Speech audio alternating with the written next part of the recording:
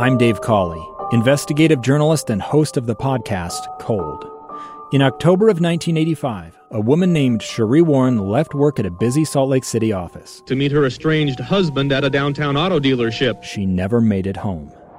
Cherie's car surfaced weeks later in Las Vegas. In the parking lot of a hotel casino. No one knows how it got there. Strange. It was strange. Both Cherie's estranged husband and her boyfriend raised suspicion for investigators. I kind of thought that he might have done something. But no arrests were ever made.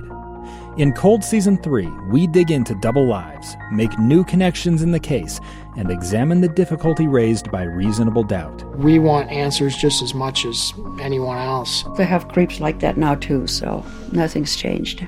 That's the new Cold Season 3, The Search for Cherie, now available anywhere you get your podcasts. Small businesses bring Utah together. They inspire goodness and connect communities. These are their stories from Mighty Main Street, brought to you by the Utah Office of Tourism and Visit Salt Lake. Here's our host, Chris Redgrave, on KSL News Radio, 102.7 FM and 1160 AM. Mighty Main Street, the faces and places of Utah. This show features interviews with our small business community that create our Utah job market. We're supported by Utah Office of Tourism and Visit Salt Lake. I have Keisha Yote with me here today, and she's the owner of Glamping Canyonlands and has really embraced this glamping experience that we all, certainly I really enjoy. So, Keisha, thank you for your time, and thank you for joining us on Mighty Main Street today. You were brought to us by Utah Office of Tourism. They asked us to give you a call, and they're one of the organizations that's underwriting this program along with Visit Salt Lake. So, Keisha, thank you for your time. Oh, thank you for having me. It's so nice to be here and have the support of the community. I think Utah has done a wonderful job in really supporting our business community going through these challenging times. So tell me how you and Eric got this wonderful idea of doing your Glamping Canyonlands, and tell us about the experience that people have and where you're located. Yeah, so first I actually agree 100% about Utah supporting businesses. They've been fantastic. We just opened October 9th of last year. 2020 has been the hardest time any of us have seen, but Utah and San Juan County, where we're at, they've just been so supportive and just helping in every step of the way. And we're just so thrilled to be here. So we opened Glamping Canyonlands just in October of last year, like I said, and we really just love this area. I mean, it doesn't get much better than this. We visited here 8 years ago on our honeymoon and fell in love, and we always knew we wanted to come back. We were living in Las Vegas at the time, and so when we had the opportunity to move here, we jumped on it and we looked for land. And we knew we wanted to have a space for people to come and enjoy the outdoors. And we wanted to work outdoors. We wanted to have our own business, but we weren't sure what that looked like. And eventually it just evolved into this. And we love hosting people. We used to do it all the time back in Vegas. And we love sharing experiences with people. So right now we have 3 bell tents, canvas bell tents. And we're just kind of little by little, we just kind of improve and add on. And I mean, we're not these big companies that, can throw all the money out and do all these things right up front. We just kind of, we're small, and it's intimate, and we like to meet people. So right now we've got 3 tents. They're all fully furnished with queen beds, blankets, pillows, goose down comforters, lounge chairs inside, rugs. They've got ottomans, and they're all decorated differently. They're not the same, and they've all got, but each one of them do have board games. They have little lanterns to walk to and from the bathroom because it's one shared communal bathroom, and we're completely off-grid, so there's no lights out here just for the solar. We have string lights inside. We have a guidebook, a local guidebook of things to do around the area.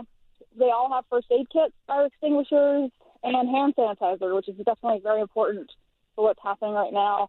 And we keep them very clean, and they're all on deck, custom-made lounge chairs, just a space for people to get out and enjoy the southern Utah. And we're in the process of opening up a 4th one right now, and we built the deck for it. It's going to be a much larger deck that can hold up to 4 people. It's going to have a king bed in this one, a couple couple convertible chairs for twin beds, an outdoor dining space, hammock area, a bistro table. It's very much a step up from our other ones, and they all have grilling for fire pits out here. And yeah, we just want people to enjoy, the space here and the experience. Like, that's very important to us. So we listen to everybody, what they have to say, what they want to see. We work on improving that over time. Yeah, so that's kind of basically what we have going on right now. And then you also have a nice shower bathroom area. So you have these really cool tents, and the furniture inside is wonderful with the gorgeous chairs and the rug and everything else. I mean, it truly is glamping. And then you have a nice bathroom facility as well. Is that correct? Yep. So we're completely off-grid, but we've actually been able to make a shower that's fully with running water. You can have hot showers at the end of the day, flushing toilets just like you'd have anywhere else. In the future, we plan on expanding and having more, hopefully someday have en-suites. We're going to, have A-frame cabins out here and yurts out here, and we're going to mix it up. It's not going to be the same. But we'll also keep it a very small operation, probably only ever have about 10 structures out here. So, and we like to keep everything spaced out so people aren't on top of each other. We like to have, like when I go camping, I like to have a bit of privacy, but also we have communal areas, so if people want to, hang out and socialize, we have those as well. And so we won't ever be super big, but that's how we like it. We like to keep it small and keep it intimate. And then do you and Eric live on the property?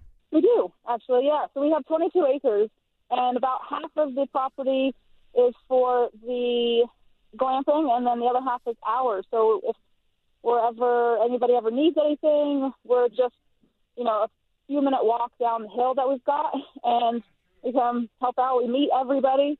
Yeah, so it's very convenient, actually, being on property. So what's the closest city that you're to? Monticello. So Monticello is a small town 15 minutes away. Right. Moab is just 40 minutes. We're just 40 minutes south of Moab. Oh, very cool. So we're close enough, but still far away, and so we actually have a lot of space out here. We don't have anybody else that lives by us. We don't have any other buildings by us. That's an added bonus, but we're super close to everything. And the drive to and from Moab is absolutely gorgeous. And we're on Highway 211, which is the highway that goes into Canyonlands National Park, the Neels District. And so we're about 40 minutes from the entrance there as well. But we're on that road, the only way to and from the Needles. Keisha, that had to be a sensory shock for you and Eric to go from Nevada, Las Vegas, hospitality to where you are now.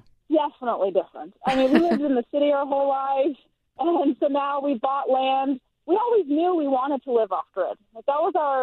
We're just kind of people. We want to have a farm. We want to be homesteaders. We want to just live off the land. That's what we always knew we wanted. But doing a business like that as well, we did not anticipate. It just kind of happened that way.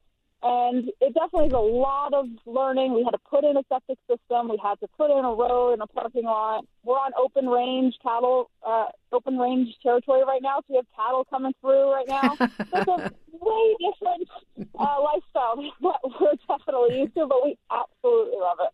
Good for you. Well, welcome to Utah. Your impact has just been immediate. People have to go to your website because they can see how comfortable it is. And you just kind of tuck into this really cool tent that's up on its own deck. And it just looks heavenly. I have a question for you, Keisha. Are you part of the Dark Sky Initiative? I mean, it's so big right now. We have 21 certifications for Dark Sky. So the sky at night must just be phenomenal. The best thing about this property, I would have to say, I don't know about this. I've heard about the Dark Sky Initiative. I haven't looked into it, but we are definitely, at night, the stars, I mean, even last night when I came out, it was just unbelievable. You just wouldn't believe. And you can see the Milky Way clear as day most nights, which is phenomenal. Yeah, this area is just great for the night sky. I can't say enough about it. And neither can the guests, actually.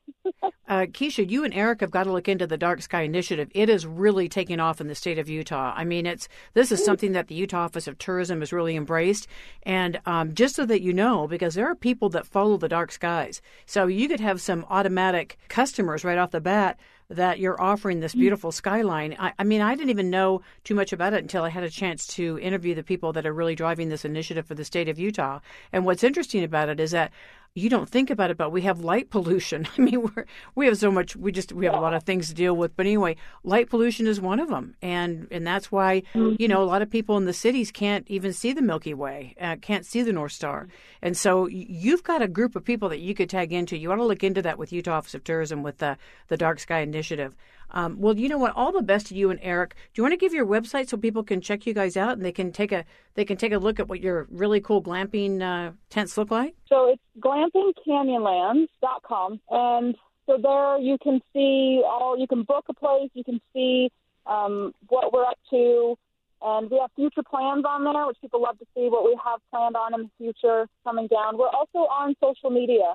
We're on Instagram and Facebook. I post regularly about updates and kind of almost daily of things that are going on in the campground, so people can see and kind of understand what's going on. And that's a lot of fun. And then you can also email us, glampingcanyonlands@gmail.com. If you ever have any questions, we are always available. Do you have repeat customers that have experienced this cool place you have and come back? So not yet, because we just opened October 9th, and we were only open for about 6 weeks. So that was another thing that we learned, that this area actually does close for season. We didn't know that. So and in the future, we actually hope to stay open because we do live here we do open to have the option of winter camping as well, just not this year. So we reopen March 1st, and we're already booking up fast. So, yeah, people can go ahead and book right now for March 1st throughout the 2021 season. Keisha, thank you so much for your time today. All the best to you and Eric, and congratulations on your success and on your peace and happiness that you have with Glamping Canyonlands. All the best. Thank you so much. Thank you. I really appreciate it. Have a good one. Check out our interviews on the podcast page of KSLNewsRadio.com. I'm host Chris Redgrave. We're coming right back on KSL News Radio 102.7 FM and 1160 AM. I'm Dave Cawley, investigative journalist and host of the podcast Cold. In October of 1985, a woman named Cherie Warren left work at a busy Salt Lake City office to meet her estranged husband at a downtown auto dealership. She never made it home. Cherie's car surfaced weeks later in Las Vegas, in the parking lot of a hotel casino. No one knows how it got there. Strange. It was strange. Both Cherie's estranged husband and her boyfriend raised suspicion for investigators. I kind of thought that he might have done something. But no arrests were ever made.